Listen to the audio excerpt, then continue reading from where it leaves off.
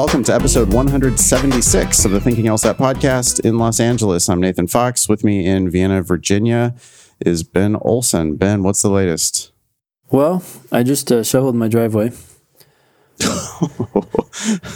Wow. Yeah, we had a decent amount of snow. I think there was a 20% chance that we were going to get 8 inches, and we got those 8 inches. And I didn't shovel my driveway right away because I was gone this weekend, and then I came home and just parked on the street. And by the time, I don't know, it's Wednesday now, so I got around to it. And I've learned this lesson before, but if you walk on the snow or whatever before you shovel it, you know, it turns to ice. It gets harder. Yeah. I am excited to come see you. I'm disappointed that I'm going to be flying into the wintertime. That's a big shame, but I'm going to see you in just a couple weeks. Yeah, that's exciting. Yeah. Why are you coming? Because we're going to go to GW to do a talk January 28th. That's a Monday night, 5:30 p.m. We're doing a talk called Advice on the New LSAT. Changes to the LSAT in 2019. People are going to be coming and they're going to be a little disappointed. They're like, wait, you're telling us the LSAT hasn't changed? Yeah, it hasn't changed. It's just a different format. Yeah. Podcast listeners, you will have heard much of this on the show, but we would appreciate you coming out. There's a link on in the show notes to how to register for the event, but it's a free event, free information session. You can come out and say hi to me and Ben on January 28th. We are also going to Las Vegas. What are the dates on that? So we're going to show up on Friday the 15th at night for a social then, but it will be Saturday, March 16th and Sunday, March 17th. 2 full day sessions with us going over one of the most recent LSATs and talking about all sorts of new stuff that we have going. Awesome. You can go to thinkinglsat.com to register for that. There's a $100 discount for anybody who's in any of our other courses. And there's also a $100 discount for signing up before February 1st. So if you're hearing this, you probably only have, a week or so left to get that discount. So go ahead and sign up soon. Yeah.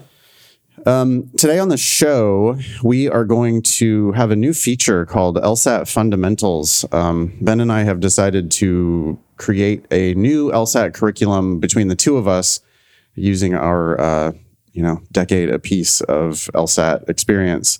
And we're going to kind of hash it out on the show for y'all. So today we're going to talk about LSAT Fundamentals, some real basic stuff like how to study, what materials, just if you're barely getting started, like what are your first steps? Cool. We also have an update from LSAC on the June and July tests and the digital LSAT. Can't wait to hear new news from our LSAC overlords. We have an update on the writing sample as well, because the writing sample now is changing suddenly. The writing sample is actually changing before the digital LSAT, which is kind of crazy. We have a question about writing an addendum to your applications. We have a question about tuition offers. If we have time, we have a question from LSAT India, a logical reasoning question from LSAT India. So chock full of content today. You can email the show, help@thinkinglsat.com. If you have a question, you'll get yourself on the agenda. More likely to get on the agenda if you send us a selfie of yourself studying or just goofing around, or whatever. We like to have a face to put with our listener questions. Daemon updates, Ben? Anything new happening with the LSAT Daemon? Yeah. So we spent all day yesterday with the developers working on performance to try to speed things up. We also worked on a lot of little things that had come in over the months. Finally had a chance to clean some of those issues up.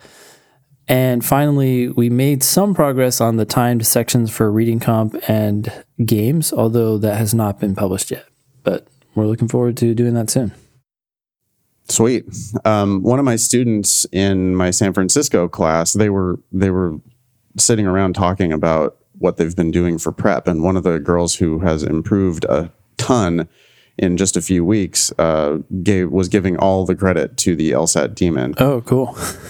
And yeah, and she was like, people were like asking her, how do I improve? What do I do? And she's like, well, have you been doing the LSAT demon? And they're like, oh yeah, I've been meaning to check that out. And she's like, well, I've been addicted to it, and I am scoring higher on logical reasoning than I ever have scored before, ever.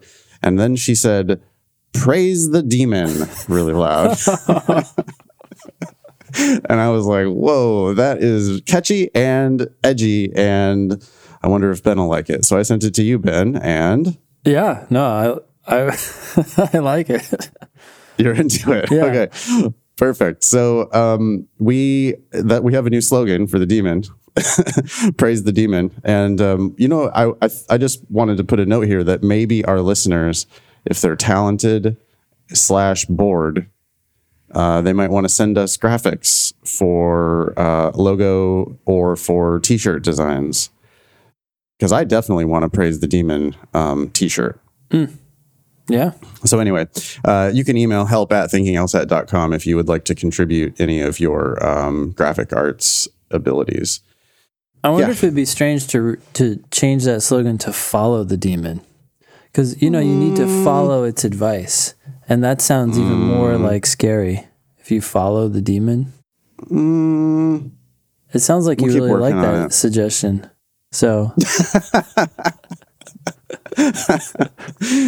follow. I don't like that it's 2 syllables. I also don't. It's not edgy enough. It's not. I thought it might be more edgy. Maybe. Yeah. Follow, really? It's a little lame. It's losing its.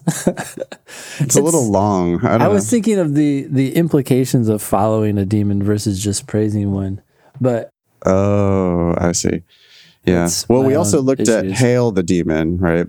But then you thought that was too Hitler-y, so we couldn't do that. Yeah. That was also just something that was said by a student. So. Wow. Okay.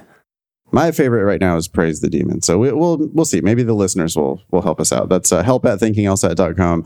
You can help brainstorm slogans, and you can also send in any graphic design you have. We'll make some t-shirts. I need a new Thinking LSAT t-shirt. All right, you ready to dive into this LSAT fundamentals bit? Almost. I forgot to tell you that I saw Free Solo last night. Oh shit. It was good. And? Yeah, it was very good. I saw it in an IMAX theater, and I was a little disappointed because the IMAX theater screen was no bigger than any other modern theater that I've seen.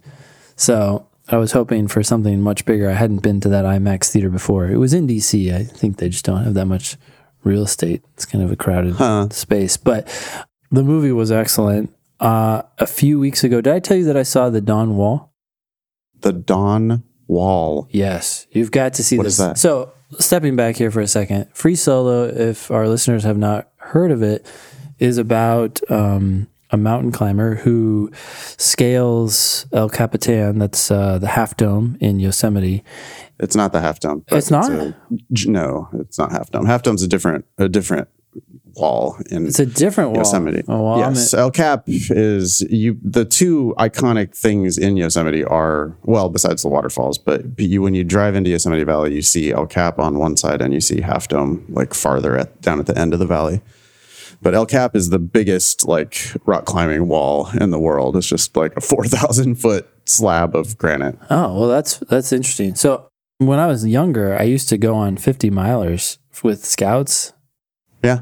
In Yosemite, and we'd climb up the back of Half Dome, and I was getting mixed up. I thought, oh wow, I've gone up the back of that. But yeah. Okay, so there's another wall, an entirely another sheer face. But anyways, this climber did it without ropes, and in 3 hours and like 45 minutes or something like that. And the whole movie was about that. And I thought they did a really good job of just showing how challenging that is and how it's just psychotic. Yeah. I mean, it's suicidal. Yeah. It's absolutely bonkers that this dude did it. But he doesn't feel fear. Yep. His amygdala doesn't work. Correct. He did plan it out, and he did, even like he was waiting for the right opportunity, and Fucking great movie. Yeah, I think I'm supposed to go see it tomorrow night in IMAX with my pals. So I'm looking forward to seeing it again. Free Solo. It's a fucking amazing movie. Yeah. So you should also see The Dawn Wall. Oh, right.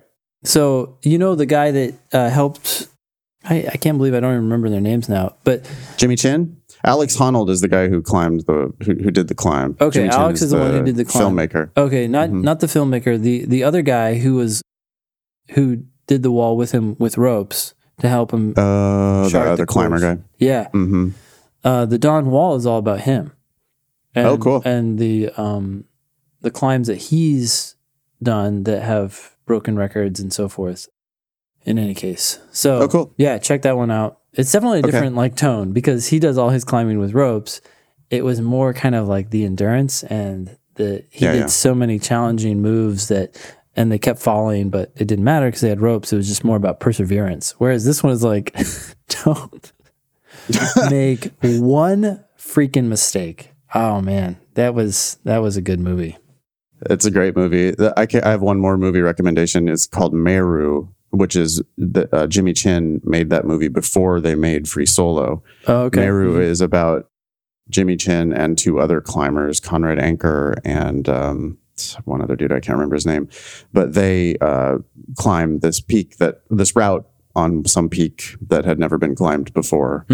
And they do it with ropes, but it's like still just death defying. Yeah. You know, I mean, they like easily could have died on these attempts to climb the mountain. So that's called Meru, Meru. Oh yeah, I have actually seen the trailer for that. I want to check it out now. Thank you. Yeah. Ready to get into this? Let's do it. Okay. So we want to start at the beginning, I guess. How to study for the LSAT. Yeah. What do we want to tell people, Ben, if they're just starting out, like day one? What do we want people doing? So we need to just like get them going. I'm envisioning this as like what do I do in my first week or my first day? Like, how do I get myself set up for success? So most recently, I've been telling people to think of their study as consisting of two components. There could be a lot more, but I think it's easier and not overwhelming if you just think that there are two components. The first component that I've been telling them is to just start thinking of yourself as someone who does one 35-minute section a day. And at first, like that first week, it might be every other day, or you might only get a chance to do one 35-minute section. I don't want this to be astronomically difficult. We just need to get started. And doing a timed 35 section is a good way to jump into the test and then have a chance to review it. And then the second component is the demon. And the reason for that is that it's even easier than doing a timed 35-minute section because you can just do one question. And the demon's going to figure out how good or bad you are at the test and start giving you questions at your level. So in my mind, when you're just getting started, it's either doing 35-minute sections or using the LSAT Demon at lsatdemon.com to start targeting, just do practice problems, one at a time. I'm sure you have a lot to add to that, but that's generally what I'm thinking when someone's just getting started. Yeah, my advice has long been do a practice test right away. Because we need to see where you're at, and you need to see where you're at. You need to expose yourself to the entire test. There's no point reading theory in advance. You do not need to prepare before you take your first test. You just need to take a test. Yeah. And I really want you to time yourself 35 minutes. If you are a normal test taker, if you have accommodated testing, then it's either 53 or 70 minutes, depending on what your accommodation is. But you really should just sit down and do a timed test to figure out where you're scoring today and get an idea of, how much work you might have ahead of you. Yeah. We can't advise people as well without any data. It's hard for us to give you advice. But if you email me and say you got a cold 140, that's very different from a cold 160. Yeah. And so your whole prep might end up being a little bit different. But I do think in both cases, you do a test and you start reviewing those mistakes. And okay, so you're saying, Ben, we're going to develop a habit of doing 35-minute sections regularly, and then supplementing that with extra drilling when we have free moments, drilling in the LSAT Demon. Yeah. Okay. I love this plan. I think this is perfect. I think this works for just absolutely everyone. If they haven't done a test before, like what if they're just starting out today? What's the first thing that they can do? I do like them doing the June 2007 LSAT because it's easy to find. Anyone can get it instantly. They can just Google June 2007 LSAT and then take that test. I guess I would emphasize, though, that if you don't have time for a full test, it doesn't matter. Just do the first section and then the next day do the next section so that within the next 2, 3, 4, 5 days, you have completed that test and now you've seen every section on the test and you have a score.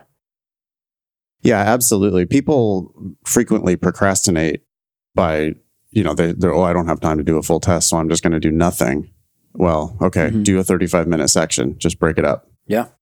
And if you do a section a day for 4 days, you're going to have completed a test. And is that a perfectly predictive score? Maybe not. Yeah. But it's a pretty damn good predictive score. You still had the same amount of time to work on the questions, right? Yeah. It's not like you didn't get extra time. So... And it's something, right? Like you said, yeah. if you score a 160 by taking the June 2007 LSAT over 4 days, that's a much different accomplishment than scoring a 140 or even a 150. It tells us something. And no matter how well or poorly you do, there's always going to be some variation. So until we get multiple tests under your belt, we're not going to really know where you're at, but we have a good sense. It's like, okay, you're in this ballpark. These are going to be your challenges. You can also see what sections strike you as difficult right away. For most people, that's the games, but that's not always the case. Some people pick up the games very quickly, even from their first attempt, and they struggle more with reading comp or logical reasoning. So now you know, and you're off and running, really. Yeah, I love the idea that even if you don't have 35 minutes, you just get out the LSAT Demon and you do a couple questions. I got a email from I don't know where he found me, but he's a wannabe professional golfer. Just graduated from college and he played golf all throughout college, and now he's trying to do the professional mini tour thing, break his way into golf somehow if he can swing it. Yeah. And he said that he was on a very low budget because he didn't have time, or because he was spending all this money on these tournament entry fees. And he also was worried about the time because he's constantly traveling and just, doing all the golf stuff. Yeah. And I was like, well, dude, one, you might need to prioritize your LSAT prep if you're serious about being a lawyer. Two, the LSAT Demon is perfect for exactly what you're talking about. I even said in my email to the dude, I'm like, you could literally be doing a question of logical reasoning while you're standing in the middle of the fairway waiting for the group ahead of you to get off the green. Yeah. There's no reason why you don't just get it out and make a tiny bit of progress. Yeah. And if you chip away and just make a little bit of progress every day, then you're going to be moving forward on the LSAT. I guess we agree, Ben, this idea that you have to study full time for the LSAT is completely false. Yeah, I agree. The idea that you even have to study a minimum number of hours a week is completely false. Yeah, I actually, now that we're talking about it, I think that there probably is some minimum number. And the reason I think that there is that if you don't study enough and you don't see the progress soon enough, right? You just end up maintaining your skill level because you're doing so little. I think that then it can kind of become a pointless exercise, maybe. Now, I'm talking about a very little amount. Sometimes I have students who will be working with me and I'll say, hey, look, every time you do something, or at the end of each day, email me what you did that day so that I know what's up. I can offer some comments on that. These emails tend to be very short. It's more just kind of like a check-in. And sometimes I'll have students who don't write a few days, and then they write, and they're like, oh, I did a game today. And I'm like, that's great. I'm glad that you did a game today and that you learned something from that game. But what did you do the 2 or 3 days before that? Oh, I didn't do anything. I've just been really busy with whatever, excuse. And then it's like a couple days go by and then they do another game. And I write them, I'm like, look, I want you to succeed and I'm glad that you're doing this. That's great that you've started, but you're not going to see any progress. So you're not going to get that dopamine, right? From like, oh, look, my effort is paying off. And that kind of becomes this cycle that then feeds into that. I mean, I think in most cases we look at people who are motivated, they're paying for our classes, they're signing up for our classes, they want to go to law school, and they're doing too much, right? So this is not a super common problem, but it definitely, I think, is out there on occasion.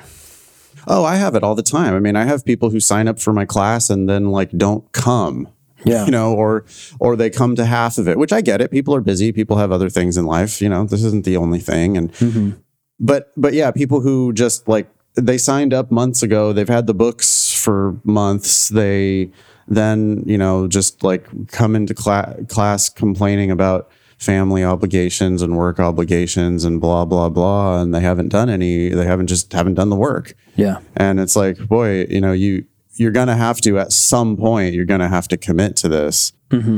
It's a lesser commitment than people think, though. I mean, do we agree that an hour a day, if you did an hour a day every single day, that would certainly satisfy the minimum commitment? It would. For almost everyone, right? I'm sure there's some people who might need a little bit more, but an hour a day, if it's a good hour, like you put your phone on airplane mode, you sit down, you focus on what you're doing, you review your mistakes, you don't just go, oh yeah, okay, it's C. You put in that focus and effort and try to learn from your mistakes, then a solid hour every day could be very good, actually, because you're able to focus so much during that hour and then let go because hey, I only had to do it for an hour. Totally. You will be making forward progress if you just work for an hour every day. I don't know that you'll get to any certain goal on any certain time frame, but I know that you will be progressing. Yeah. Your competition, by the way, your competitors are working on the LSAT every day. Yeah. I mean, there are hordes of people out there who are trying to get a better LSAT score than you, and many of those people are working every single day. I want to go back to this idea of the best hour of your day, or you need to bring your best to the test. I guess this kind of goes along with what you're saying, Ben. When you study tired and broken after a long day working or whatever, yeah, you're naturally just not at your top performance. So then you're like cranky and tired and distracted while you're trying to do your practice section. So then you don't do as well as you could have. So then you don't get the dopamine reward. Yeah. So then this can create if not a downward spiral, it can certainly create like this frustration, and you can stagnate, I think. Yeah. That said, I would say that someone who is tired and then says, I'm committed to doing at least a half hour every day or an hour or whatever their commitment is, and then sticking to it even on the bad days, are going to look back over a couple weeks, over a month, and see so much progress because at least they kept with it, right? Like a bad day at the gym is still a day at the gym. And what's more important is that you're now developing that habit. And this gets back to what you're saying about doing this every day. Like, I think there's power in that. Someone was just talking to me yesterday and they said, well, what if I can only work 2 or 3 days a week because of my work schedule? And I said, hey, look, if that's all you can do, then, you work around that. You schedule time for the LSAT on those days that you can do it. And you're probably going to have to do a little more than you would every day. But it's a lot like working out. I would rather you work out every day, get in the habit, and have that recovery between workouts than to try to pile it all on the weekend or something like that. Yeah. You're just not going to get as much out of that long session as you are out of shorter but more frequent sessions. And then that goes back to the Demon, because the Demon's perfect for that. I mean, you could be doing multiple short sessions throughout the day where you just pick it up and do one logical reasoning question. Yeah. I want to push back a little bit on people with their work obligations. We need to start drawing boundaries around our work time.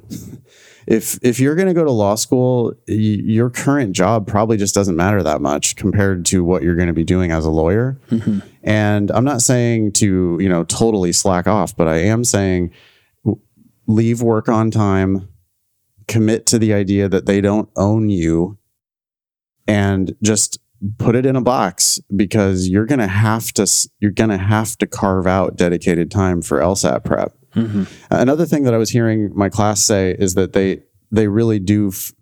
Not everybody can pull this off, but some people had changed. Instead of practicing after work, they were practicing before work. Yeah. And I get, young people love to, oh my God, I could never, I already have to get up so early. And it's like, well, okay, but suck it up, because you're fresher in the morning, or you're fresher at least at like your lunch break. Mm-hmm. Then you're going to be probably at the end of a long work day and commute and everything else. Yeah. So everybody's different, and you're going to have to find a routine that works for you. But I'm a pretty big advocate these days of doing it first. Like ideally your best hour of the day goes to the LSAT. If you can't do that, then fine. We'll take whatever we can get. Yeah. But for just maximum efficiency, and it's a life-changing moment, right? This is you over the next 3 months or 6 months or however long you're going to be studying for the LSAT. Some people study longer. Sometimes it's a year or more, but the better you when you bring more of yourself, like better energy, higher quality study time, then you're going to be able to shorten that time frame. And over that 3 or 6 months, you can completely change the trajectory of your career. Yeah. Getting into better law schools, getting full ride scholarship offers. And so if you can figure out a way to give it your best hour first thing in the morning and just do that every day, that'd be my dream, right? That's what we're hoping for. Yeah.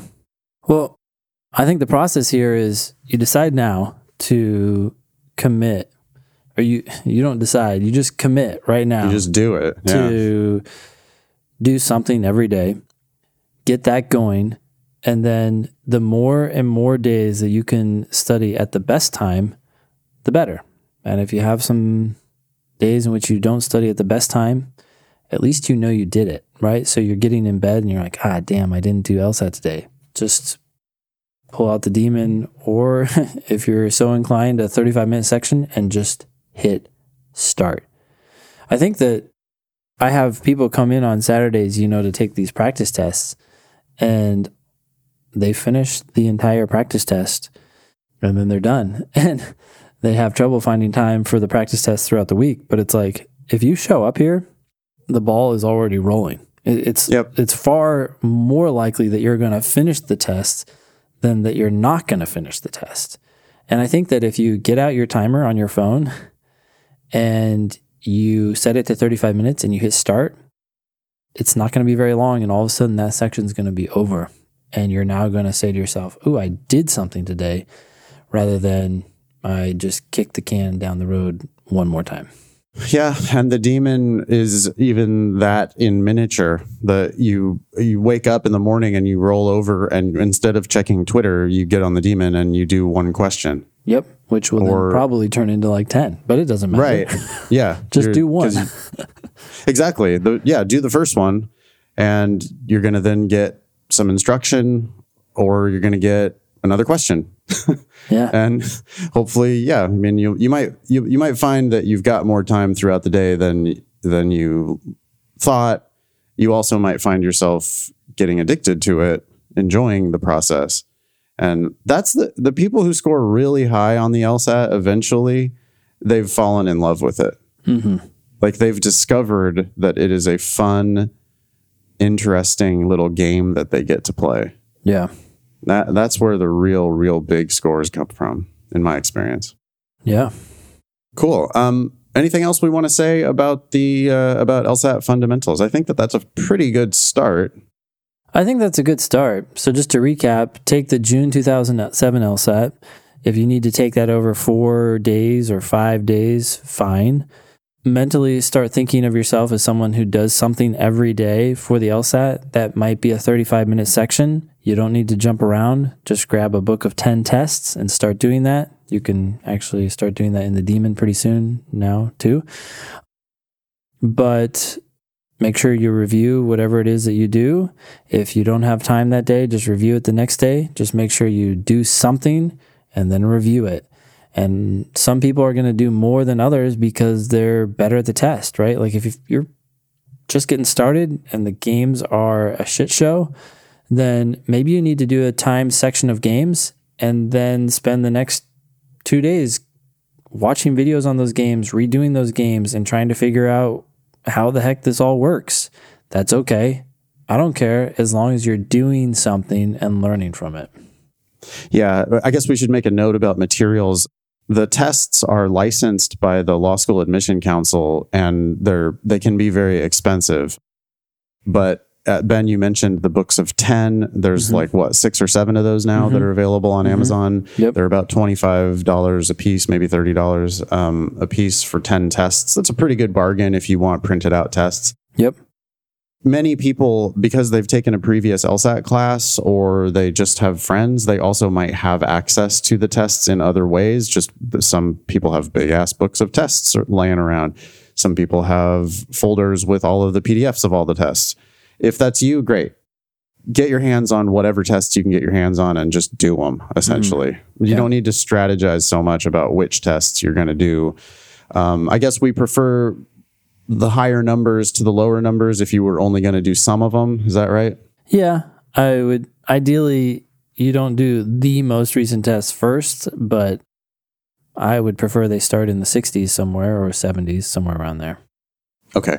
As we record this, we're all the way out to prep test 86. Yep. So if you just don't touch the ones in the 80s, then that'll give you already, 7 practice tests that you can keep for like pure diagnostic purposes or whatever. But I do want you to do all of those before you sit for the upcoming test. Whenever your test is, I want you to have done all the most recent ones. So maybe, that's not the first thing you do, but I do want people focusing on the higher numbered tests just to make sure that they've got the coverage, right? Those tests are the most predictive of what the test is likely to be. Yeah. Cool. I think that we could probably wrap it up there on the LSAT fundamentals. Yeah. Awesome. You can give us feedback, by the way, about this new feature, help@thinkinglsat.com, and tell us what you think and what you want us to cover in future iterations of this. Yeah. Neat. Okay. Next thing is... Oh, is it this note from LSAC? Yeah. Cool. Okay. Do you want me to read it? Yeah. Okay. So this is a email or something from LSAC. It says, "Dear colleague, we want to make you aware of some exciting news and developments happening at LSAC. Please see below for details." Okay. We could cut that entire paragraph. Here are the exciting news and developments I've now scanned below. First, June and July 2019 LSAT registration. Registration for the June and July 2019 LSAT is now open. The July 2019 test administration kicks off our official transition to the digital LSAT when approximately half of the test takers will be assigned to take the test in a secure environment on a Microsoft Surface Go tablet, and the rest will take the traditional paper and pencil test. You will find a comprehensive set of FAQs here. Okay, so the July LSAT registration is open. Is that the exciting news there, I guess? That's the exciting news there. And by the way, I don't know if your students experienced this, but I got several emails, and there were posts in our Facebook group too, about the sites were immediately full for July. Yeah, so I heard that, and then I talked to some students who said that the DC sites were all still available. So I don't know if they're bigger test centers or if everyone in DC is sleeping under the snow. I don't know what's going on. Okay. Yeah, interesting. People out here on the West Coast, especially, I think, they went like 2 hours after this announcement that the registration was open, and they were immediately waitlisted. It could have been that just like some of the sites started on waitlist because they didn't know how many people they were going to get, maybe. Oh, okay. Anyway, go to the way the wait lists people get in almost always, don't they? When they register enough in advance. Yeah. I feel Have you ever heard of someone getting on a wait list and then like not getting to take the test? No, I think what it is I've heard that they guarantee that they'll get you in somewhere within 100 miles. And so I think that's why people have always gotten in, because there's going to be some place within 100 miles. But I don't seem to remember anyone telling me that they had to travel that far. So it just ended up being some less desirable place in their area, within reasonable driving distance. So I don't think it's going to be a huge deal. Yeah, it's probably worth just getting on the wait list for most people. Plus, I mean, if they really like fill up, they're going to open more test places because that's just money in the bank. I don't understand why they wouldn't. That's what I would do. That's what they've always done historically, is just like, if you're trying to sign up before the registration deadline, they're going to get you in. Yeah. Because they, like Ben says, they want your cash. Okay. So that's that. Registration's open now for those two tests. July, again, PSA, July is the one where they're going to let you see your score before canceling it. So there's a pretty good incentive to take that test. Although, quick reminder, we are encouraging everyone to take the March or June LSAT before you take the July LSAT, so you can have the best score on record before you take it, so that if you get a higher score on July, you keep it. If you get a lower score, you can take advantage of the fact that you can now cancel after seeing your score. That's only on the July LSAT. Correct. Yeah. It's more valuable if you have a good score already on record. Yep. Okay. Plus, just taking it multiple times is a good thing, right? I think so many people are like, I need like 6 months. I need 8 months. You don't know that you need that until you start doing this. And if you plan on taking it in March, which is now, a couple months from now, I think you're going to be much farther along in March than if you plan on taking it in June now. Yeah, I totally agree. Sorry, I just got distracted by thinking about a student of mine in San Francisco who his plan was, he's registered for January, and his plan is he's going to take the January test and then retake in July. Okay. So I was kind of arguing with him about that. Yeah. He didn't think he wanted more time to prepare for his retake. And I'm just kind of scratching my head. I'm like, well, wait a minute. If you're miles away from your target score, what's the point of even sitting for January? Yeah. Either you're close and you then should take it again in March. Yeah. I mean, he was like, well, law schools only care about your highest score. And I was like, well, yeah. Yeah. But this is not going to be anything close to your highest score. And I don't know that you get that much. Like, sometimes people just want to take the official one because they feel like it's going to be so different and scary, and they just want to just take it for the experience of it. Mm-hmm. But I think people's actual reaction once they do take the official test is they realize that it's just another test. Yeah. Right? Like, the administration part of it is not that big of a deal. I mean, you're just going to be in some room somewhere with other people taking the test. It's not, you can take practice tests, right? So I'm never really a big fan of like, you're miles away from your goal, but you're just going to just go sit for the official test for the experience. Yeah. I don't love that. I think you're either close, and by close, I mean, what, single digits away from your goal? Yeah. Yeah. If you're single digits away from your goal, I don't mind you taking the test just for the experience of it, and, take a shot at it, and maybe you have a great day. That'd be awesome. Yeah, you certainly could. But if you're like, when you're 20 points away, then it's just like, what value does that have? This is not going to be your best score, so there's no upside in it. Yeah. I mean, maybe there's no downside because law schools only care about your highest score, but there's no upside either. So then I just wonder why you're doing it. I don't know. Like, I would rather you just get ready, have a good experience on your first attempt if possible. Yeah. Okay. Want to keep going with this exciting news from LSAC? It's so exciting. I had to take a deep breath.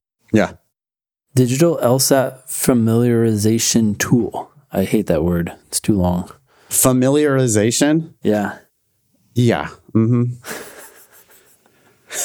How about just digital LSAT tutorial? Yeah, tutorial. I wonder what great. that's going to do for me. Like, if it's a tutorial, that's just not clear. But now it is, because I know it's going to make me familiar with the digital LSAT. Well, and then look at this bullshit, the way that... Go ahead and read it. It's just so stupid. Our new, free, digital LSAT I can't even say that. I know. Familiarization tool helps test takers build confidence by seeing how the digital test works. Oh, is that a reason I should check it out? The release of this helpful tool was timed to coincide with the opening of registration for the July 2019 tests. No period. And, Yeah. Yeah, no period. That's great. and they only hyperlinked familiarization to. Instead of tool. Yeah, I see that too. Yeah, this is not their best work. Nope. And then it comes out with no signature. Yeah, thank you for staying engaged and informed, LSAC. Just LSAC. That's it. It's not a human at LSAC anymore. It's just LSAC. Does anyone at LSAC listen to the show? If so, please remove half of your sentences every time you're about to send out an email. You could really get rid of half of these and no one would be the wiser. In fact, I like how they would be wiser. Yeah. I like how they're I'm just trying to figure out if they're going back and forth between one period, one space and two spaces. I think they are. I can't tell right there. I see that before the Before yeah. Yeah. Okay, so what I don't like is the editorialization here of it helps test takers build confidence by seeing how the digital. It's like, yeah, it's just you want to check out the format of the test. That's what it is. Great, we get it. And then also the word helpful. The release of this helpful tool was timed to coincide. Also, why do we even give a shit that the release of this helpful tool was timed to coincide with the opening of registration for the July 2019 test? It's like, is it available or not? Yeah. Registration's open. Also, check out this tool. Great. Hey, when did they release it? I mean, I'm just really curious. Yeah. And why? I'm scratching my head. Why did they? Oh, they timed it to coincide with the opening of the registration. Awesome. Hey, there's another update from LSAC. Oh, there is? Okay, wait, before we read that, I have to say, you talked about the, the single space versus double space after a period. Yes. I know that debate has been, beaten to death, but I had this realization the other day while I was doing an LSAT. I was like, hey, they only use one space on the LSAT. Shouldn't that settle it for, all of our listeners? Checkmate. I'm sure it doesn't, but something to think about. It just looks better. It does. One space looks better. Okay, so got a helpful update here from Kara. Okay. It says, Nathan, I just wanted to show you this in case you hadn't seen it yet. $15 more per tester. And then she says, thank you for doing the new explanation videos for the LSAT Demon, Kara. I guess I want to give one more update about the LSAT Demon. I've been writing a lot, and I'm really enjoying writing these new explanations. So I've been, I'm sure I'll go back to doing video explanations as well, but I've been doing a lot of written explanations in response to people's questions. It's almost as if they're getting more than they paid for, Ben, these users, because they're saying hey, would you please explain this question? And an hour later, I'm responding with a full written explanation. Dude, that's awesome. I like it when they say, I watched the video explanation, but I'm still confused about answer B. I'm like, that was probably my video since most of the videos in there are from me. Nathan will clear it up. No, I mean, the instruction that's in there is going to keep getting better over time. Eventually, we will have great explanations for every single question. Right now, we have good and great explanations for most of the questions. Some stuff will pop up that doesn't have explanations, but all you got to do is hit the ask button, and that goes into my workflow. And I've been enjoying the little writing prompts throughout the day. So, yeah. Thanks. Keep those questions coming. Here's the LSAT status. Okay. Notice, starting with the June 2019 LSAT. The writing section will be separate from the LSAT, starting with the June 3, 2019 test. This change will result in greater convenience and flexibility for test takers, as the testing date will be shorter. The essay will be typed rather than handwritten, and it can be completed at a time and place of the test taker's choosing. That's a bad sentence. That list is horrible. Parallel. Yeah. I can't believe why did they put 3 sentences together into one? Yeah. By registering for the June LSAT, candidates will be automatically eligible to complete the writing section as of the date of the LSAT and up to 1 year thereafter. That is so confusing. Yes. Candidates are only required to have one essay on file to complete their law school reports. Essays completed during previous LSAT administrations will still be valid for use in law school reports. There will be an additional fee of $15 for each administration of LSAT writing. Capitalized. Yeah. So here's what's happening. They're decoupling the writing sample from the test. So instead of doing the writing sample at the end of the test, which that's what's going to happen in January and March still, but going forward, June and beyond, the writing sample is going to be something that you do at home on your computer. Yep. And apparently they're going to have some weird video monitoring bullshit that they're going to install on your computer. Well, apparently this is pretty standard practice now. Right. So you have some, I would assume, I think from what I've heard, some proctor in some other country. I mean, where, for better or worse, labor is cheaper, right? So they have these individuals in some other country, and you log in and they look at you. Did you just say individuals? Yeah. You mean people? People. I care about the individual, Nathan. All right. Yeah, so we have people. These people. So what you're saying is there's going to be some people in India or wherever doing the virtual proctoring. Well, that's how it's been done for other tests apparently, like the MCAT and stuff like that. So yeah, you log in and they look at you and they say, okay, well, this is what I found interesting when I was talking to my friend about it. I think he took the MCAT. He was saying that they asked him to show them the room, and then he was supposed to hold up a mirror and show the laptop or the computer to show that there were no notes around it and things like that. And then while he was taking the test, the test is a long test, right? Maybe 45 minutes into the test or an hour and a half into the test, he might start looking away from the computer or whatever he was working on. And the person would just come on and be like, please look back at the monitor. I was like, wow, that requires serious focus on the part of the proctor just to keep focused on you that whole time. Good God.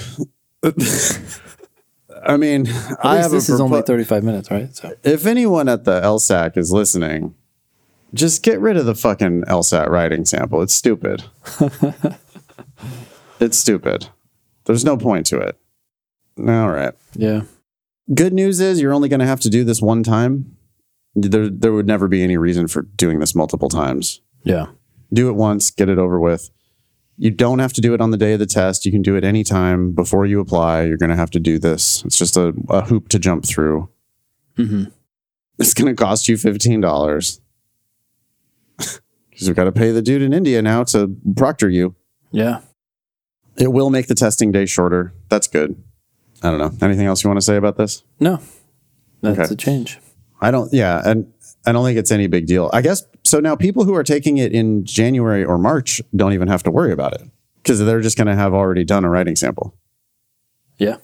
But it would have been a handwritten one. So if you really want to type it, you can do this thing and I wonder if replace. they'll keep that one on file. Maybe. Hopefully. It doesn't say, does it? Like whether you'll be able to pick which one to submit. Mm-hmm. It says you're only required to have one. My guess is they're just going to keep all of them. Yeah. I bet you don't have any choice. They're just going to be, all of them will be there. Yeah. Oh, okay. LSAT writing sample is not scored. It's not part of your 120 to 180 LSAT score. Like many schools don't even look at it ever. Some schools look at it. It's like a double check to make sure that you can actually write a sentence. There's just nothing to it, really. Okay. Next thing. Yeah. Hello, Ben and Nathan. My name is Lydia, and like most of your listeners, I am currently applying to law school. Your podcast has been incredibly helpful in offering advice on the LSAT and the law school application process. More helpful than my university's pre-law advisor, if I may add. You may. I have a quick question for you both. I just received my November LSAT score, and I got a 160, which is on the lower end of my score range. I currently have a 3.95 GPA. Nice work. So I'm a bit of a splitter. Okay. In the past, I have underperformed on standardized tests, such as the ACT and the SAT. According to those scores, I should be in the bottom 25% of my undergraduate class, although I am currently in the top 98%. I have noticed that some law schools offer a section in their application where one can explain why their LSAT score may not reflect their preparedness for the rigor of law school. For the schools that do not offer this particular section, should I add an addendum explaining my propensity to score lower on standardized tests? I'm afraid that such an addendum may just sound like an excuse and hurt my overall application. Thank you for your help. No, you should definitely write an addendum. You should write what you just told us. Stick to the facts. Don't make excuses. Just say the facts. I have underperformed on standardized tests. That is true. Based on your numbers, that is not a complaint or an excuse. It is just the reality. You have proven it with your GPA. Yeah, your grades are awesome, and 160 is not like an LSAT score to be embarrassed of. Yeah. So, yeah, I totally stick to the facts. Although I also would say retake the LSAT. Oh, of course. Yeah. Do both. Even if you do really well on the LSAT, I think you should say, according to those scores, I should be in the bottom 25th of my undergraduate class, although I'm currently in the top 98. If you score like a 168, they can still look at that and say, oh, okay, maybe the 168 is low for this applicant. I think I would just stick to the facts, not complain, just point out these numbers. They're incredible in my mind. Yeah. But if 160 is on the lower end of your score range, you need to take the test again. Yep. Because even a few more points, I mean, I know you probably don't want to do this because whatever your issue is with standardized tests. But if you've scored higher on your practice tests, you really ought to take it again. A few points, like even if you're applying with a 163 and a 3.95, that's a like significantly better candidate. Mm-hmm. And so there are schools that like just won't even look at you with a 160, but they would look at you with a 163. Sure.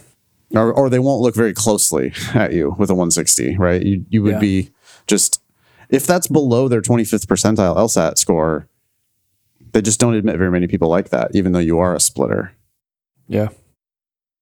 I would say, boy, with your grades, your work ethic, I just don't see why you can't get a few more points on the LSAT. Yeah. So give it a shot. And then the addendum sounds good. All right. Anything else there? Nope. Okay. Thanks, Lydia. Pearls versus turds. This is our weekly feature where we take a bit of received wisdom that's out there in the LSAT ether, and we decide whether it's actual wisdom, a pearl, or whether it's a turd. So this is advice that was given to a listener who emailed the show. Here's the tip, and we'll see if this is worthwhile or worth less. I already like the beginning of it. It's common knowledge. Yeah. Yeah, that's frequently what's said after that is bullshit. So here we go. It's common knowledge that you shouldn't study the LSAT for more than a month or two.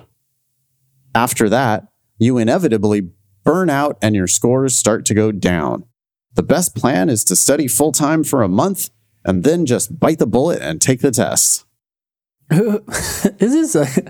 This kind of advice makes me wonder if we're being trolled. Yeah. It's written so poorly, especially for someone taking the LSAT. Like the word inevitably is just the kind of word on the test that should make people cringe, right? Unless it's a sufficient assumption question or something. Yeah, well, if it's a premise, then inevitably means always. But if it's your conclusion, then it's a real hard conclusion to prove. Yeah. I mean, inevitably, really? People always burn out and their scores go down after studying for a month or two? No. Actually, the exact opposite of that. More often than not, your scores will continue climbing after a month or two. Yeah. So this is clearly a turd. Boy, the turds are just dominating. And then it goes on, the best plan. Yeah. There is no better plan. Yeah. The best plan is to study full-time for a month and then just bite the bullet and take the test. Fuck off. No, that's a terrible tip. That's just a really bad piece of advice. I want people to study a little bit every day for as long as it takes.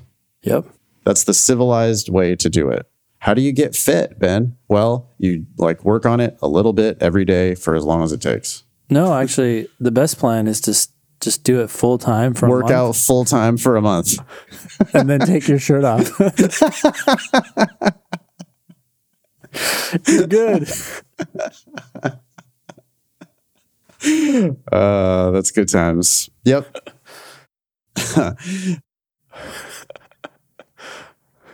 If you studied full time for a month, you'll burn out.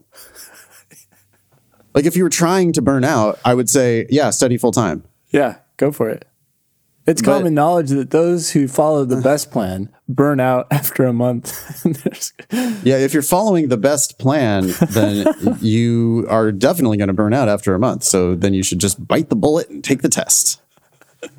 This also sounds like some take the test only once bullshit. Yeah. Right? Because that would have to go hand in hand with this. Like, of course, you're not going to retake it if you're following this advice, because the burnout would be even more real if you have to keep studying for another couple months. Mm-hmm. Okay, we hate this advice. Chip away at it. Just do a little bit every day. You will definitely, you can have fun with the test. This is like, people go into they want it to be dramatic. They want it to be this big fraught trauma. And they convince themselves that this is horrible. You know, it's like the people that are posting FML about their LSAT prep. Yeah. It's like, fucking relax, dude. It's these questions are easy. They're good. They're fun. They're if you think about it the right way, it's a fun little easy game that you get to learn how to play. Yeah. And that's how people score really high on the LSAT. If you want to make it into a huge dramatic just trauma. Yeah. And by the way, if you're not working and you're not going to school, how do people study full time? I guess if you're on your parents' dole. Yeah. But even then, I would normally recommend people get an internship, get a part-time job, do something else besides just study for the LSAT full time. I guess you could take up weightlifting. You could become a dedicated LSAT studier and exerciser.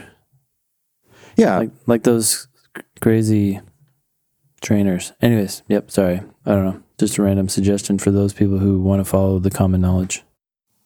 Yeah. But it's just this common knowledge is not common knowledge. Actually, it is. That's what it is, right? It's common. You want to find common. Yeah. You want to find an average approach. Here you go. It's bogus. Yeah. Just because you hear a lot of people saying it doesn't mean it's true. So, hey, you can send in your tips to help@thinkinglsat.com. We have yet to find a good tip, but we will have fun discussing it on the show. Yeah. Next. Yep. Hi, Ben and Nathan. I love your show. I have listened to every episode over the last couple of years. I have viewed the online courses, and I have read all of your books cover to cover. What? Wow. Wow. Okay, my skeptical meter is going up, but let's hope this is real. All of which leaves me with just one question. Should I read the question stem first? Just kidding. Haha. I'm glad you got that got that out of the episodes. Last year, I applied to law school and was offered several scholarships, which got me thinking about the difference between a 100% scholarship and a scholarship for a specific amount, which happens to equal the current tuition. Oh, I see. Okay. Those sound like the same thing. I'm assuming those are the same thing for year one, but it's year 2 and year 3 that we're worried about. At first, I was like, this is a logical reasoning question. I'm confused. Yeah. I looked up the historical tuition at one of the schools I was considering. The tuition 4 years ago, I'm going to attend part-time, was about $42,000. Today, the same school's tuition is about $49,000. I should say $43,000 and now about $49,000. If I had gotten a full scholarship 4 years ago, I would have ended up paying almost $12,000 for my free education. Free is in air quotes, as the cost of tuition increased every year.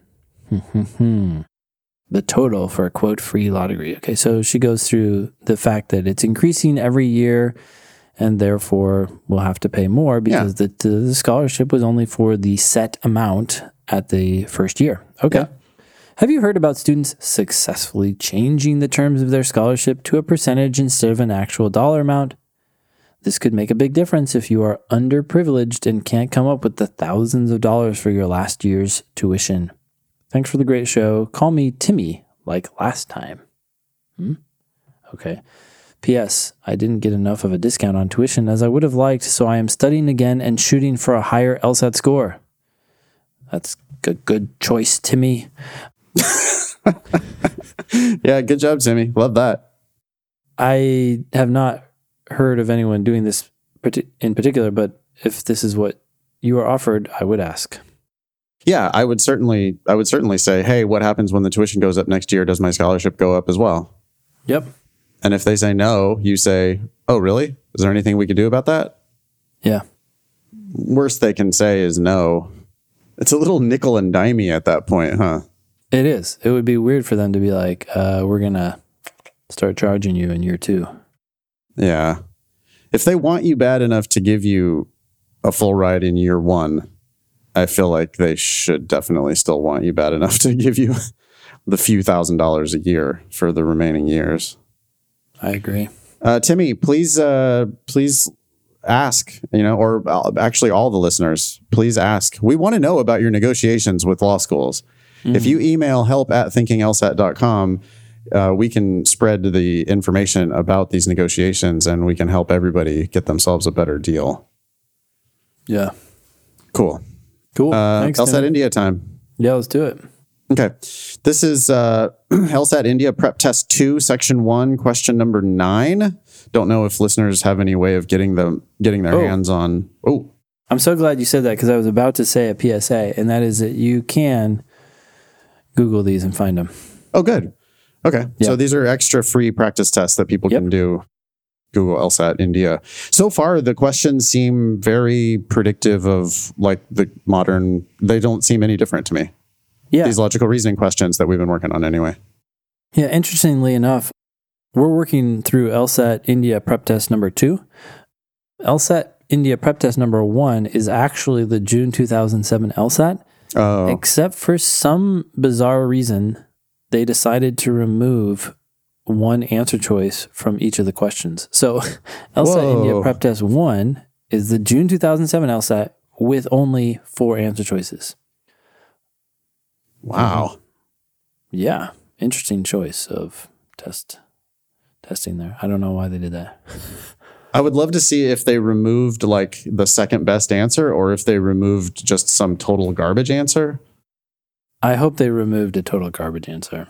Because if they removed the second best answer, It'd be too easy. It would just skyrocket the ease of that test. Yeah. Okay. Here we go. Yep. Logical reasoning question. I am not reading the question stem first because I am good at logical reasoning. And Timmy told you so. When people are good at logical reasoning, they do not need to read the question stem first. We're just going to attack the argument here, and it's going to be fucking easy. The average life expectancy of people who drink alcohol heavily. Ooh, I'm feeling attacked. Sorry. The average life expectancy of people who drink alcohol heavily is lower than that of people who do not drink heavily. Yeah, but we have so much more fun. Okay. And people who smoke tobacco have lower life expectancies on average than those who refrain from smoking. Yeah. Okay. No new information there. Sorry. Yeah. Mm-hmm. Yet, the average life expectancy of people who both drink heavily and smoke tends to decrease when such people give up drinking. All right. So, got to think about this for a second. I don't even care what the question stem says. We already know what it's going to be at this point, right? I think. Yes, because it's a puzzling set of circumstances. So this is going to be a paradox question or an explanation question. Yeah. It doesn't matter what you call it. Yep. It's like, but you have to just get you have to be paying attention to the facts. You do. Okay. So drinking generally lowers your life expectancy. Smoking generally lowers your life expectancy. But when people both drink and smoke, when they quit drinking, that also lowers their life expectancy. But that's counterintuitive because we thought that drinking lowered your life expectancy. Yeah. But now they're saying that if you're also a smoker and you quit drinking, that's worse. Yeah. Wow. So why is it, Ben, that drinking like protecting people from the harmful effects of smoking? That's one possible explanation. The thing that I thought of right away, maybe because you joked about it, but I think it's a reasonable joke, is that these people are particularly affected when they give up drinking because they do both, or the smoking. Yeah, it's got to be something about the interaction between the smoking and the drinking, I think. And somehow, now that they're not drinking anymore, they're not as happy, which might increase their tendency to die. I don't know. It doesn't. Yeah. It doesn't really matter so much in my mind as long as we are grappling with the paradox. Yes, because the correct answer will frequently not be something that we exactly predicted, but we know what the mystery is. I love that, grappling with the paradox. We know what the issue is. Yeah. Once we know what the issue is, then the correct answer should jump off the page at us because it'll just be like, oh, here's a perfectly reasonable explanation. Yeah. We'll feel actually a tinge of relief, right? We'll be like, okay. That's why that's happening. Yep. Like you get curious and then you're satisfied. Your curiosity gets satisfied. Mm-hmm. Right. So it should feel like, oh yeah. Okay, good. That feels better. Yeah. Okay, great. Which one of the following most helps to reconcile the discrepancy described above? Of course, it is an explanation question, paradox question. A, most heavy drinkers who are also smokers tend to smoke more heavily if they stop drinking. Ooh, interesting. Yeah, that's the answer.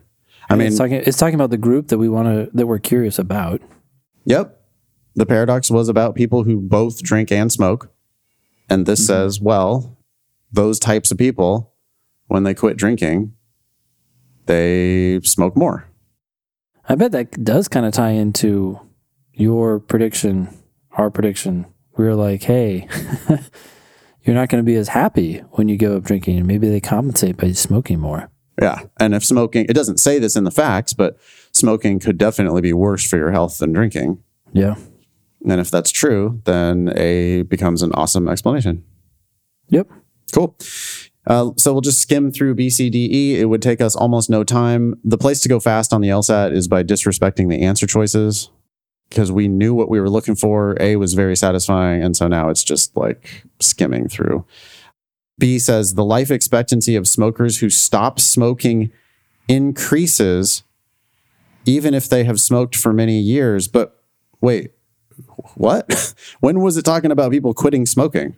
Never talked about it. We don't care about this group. That's a different group of people. That doesn't explain anything about the group that we needed to know about people who did both and quit drinking. Yep. This is just people who are smokers. Doesn't even say whether they drink or not. And then quit smoking. Get out of here. That's not what we're looking for. C. Yep. The average life expectancy of relatively light smokers is lower than that of people who have never smoked at all. What the hell? All that does is like reinforces the idea that smoking's bad for you. Yeah. We already knew that. Goodbye. D. The life expectancy of smokers who are heavy drinkers usually increases if they give up both smoking and drinking. Great. That just makes the paradox even weirder, right? Yeah. Because it's like, wait a minute, if they just quit drinking, their life expectancy goes down. But if they quit drinking and smoking, then their life expectancy goes up. Yeah. That's not explaining why their life expectancy goes down when they quit drinking. Yeah. E, most heavy smokers who are not heavy drinkers tend to gain weight if they stop smoking. Well, again, we don't care about people who stop smoking, and I do not care about weight. And we don't care about people who are not heavy drinkers. I mean, the group that we were interested in is people who are both drinking and smoking. Yeah. And E's like, smokers, but not drinkers. Well, who cares? Yep. And so the correct answer is A. If you struggle with the question like that at all, I just think you're being too passive. You need to slow down and just really resist the answer choices. People asked me, LSAT Demon tip. If you miss a question, it will highlight the correct answer, right, Ben? Yeah. And some people find that distracting. I agree. But there's a real easy fix, which is you just hit the back button. If you hit the back button, it gives you the question again. Yep. And you don't see the correct answer. Yeah. Although we're working on that. We actually that's a feature that's gonna get fixed. Yeah, okay. where people can, reveal the correct answer. I see. Okay, cool. Yep. Good. But anyway, for everybody out there, on logical reasoning, you need to just resist the answer choices. It's true for reading comp too. Actually, It's true for games too. Like you need to get in the business of telling them what the answer is instead of passively sorting through the answer choices and trying to, hoping that the answer choices are going to explain it to you. Okay. Anything else we need to talk about today? No. I guess we should do these promos. We now have 1,224 members in the Thinking LSAT podcast group on Facebook. So please go join the conversation there. While you're there, you can hit the like button on the Thinking LSAT Facebook page. We would appreciate that. We're at Thinking LSAT pretty much everywhere, including Twitter. And I'm at InFox on Twitter. Ben is at Olson Benjamin. You can visit strategyprep.com and foxlsat.com to learn about all of our services. We teach live classes in DC, LA, and San Francisco. We have all sorts of online and one-on-one options. We both do a lot of tutoring via Skype if you want to engage our services directly. You can go to lsatdemon.com to really, that's the first step for everybody these days is to just go to LSAT Demon and sign up and start chipping away a little bit all the time. Anything else we need? Oh, Vegas. What are the dates again for Vegas? Saturday, March 16th and Sunday, March 17th. Full day classes with us. Those live classes are delightful. They're super helpful. You get plenty of one-on-one time with me and Ben. You get to ask all your questions.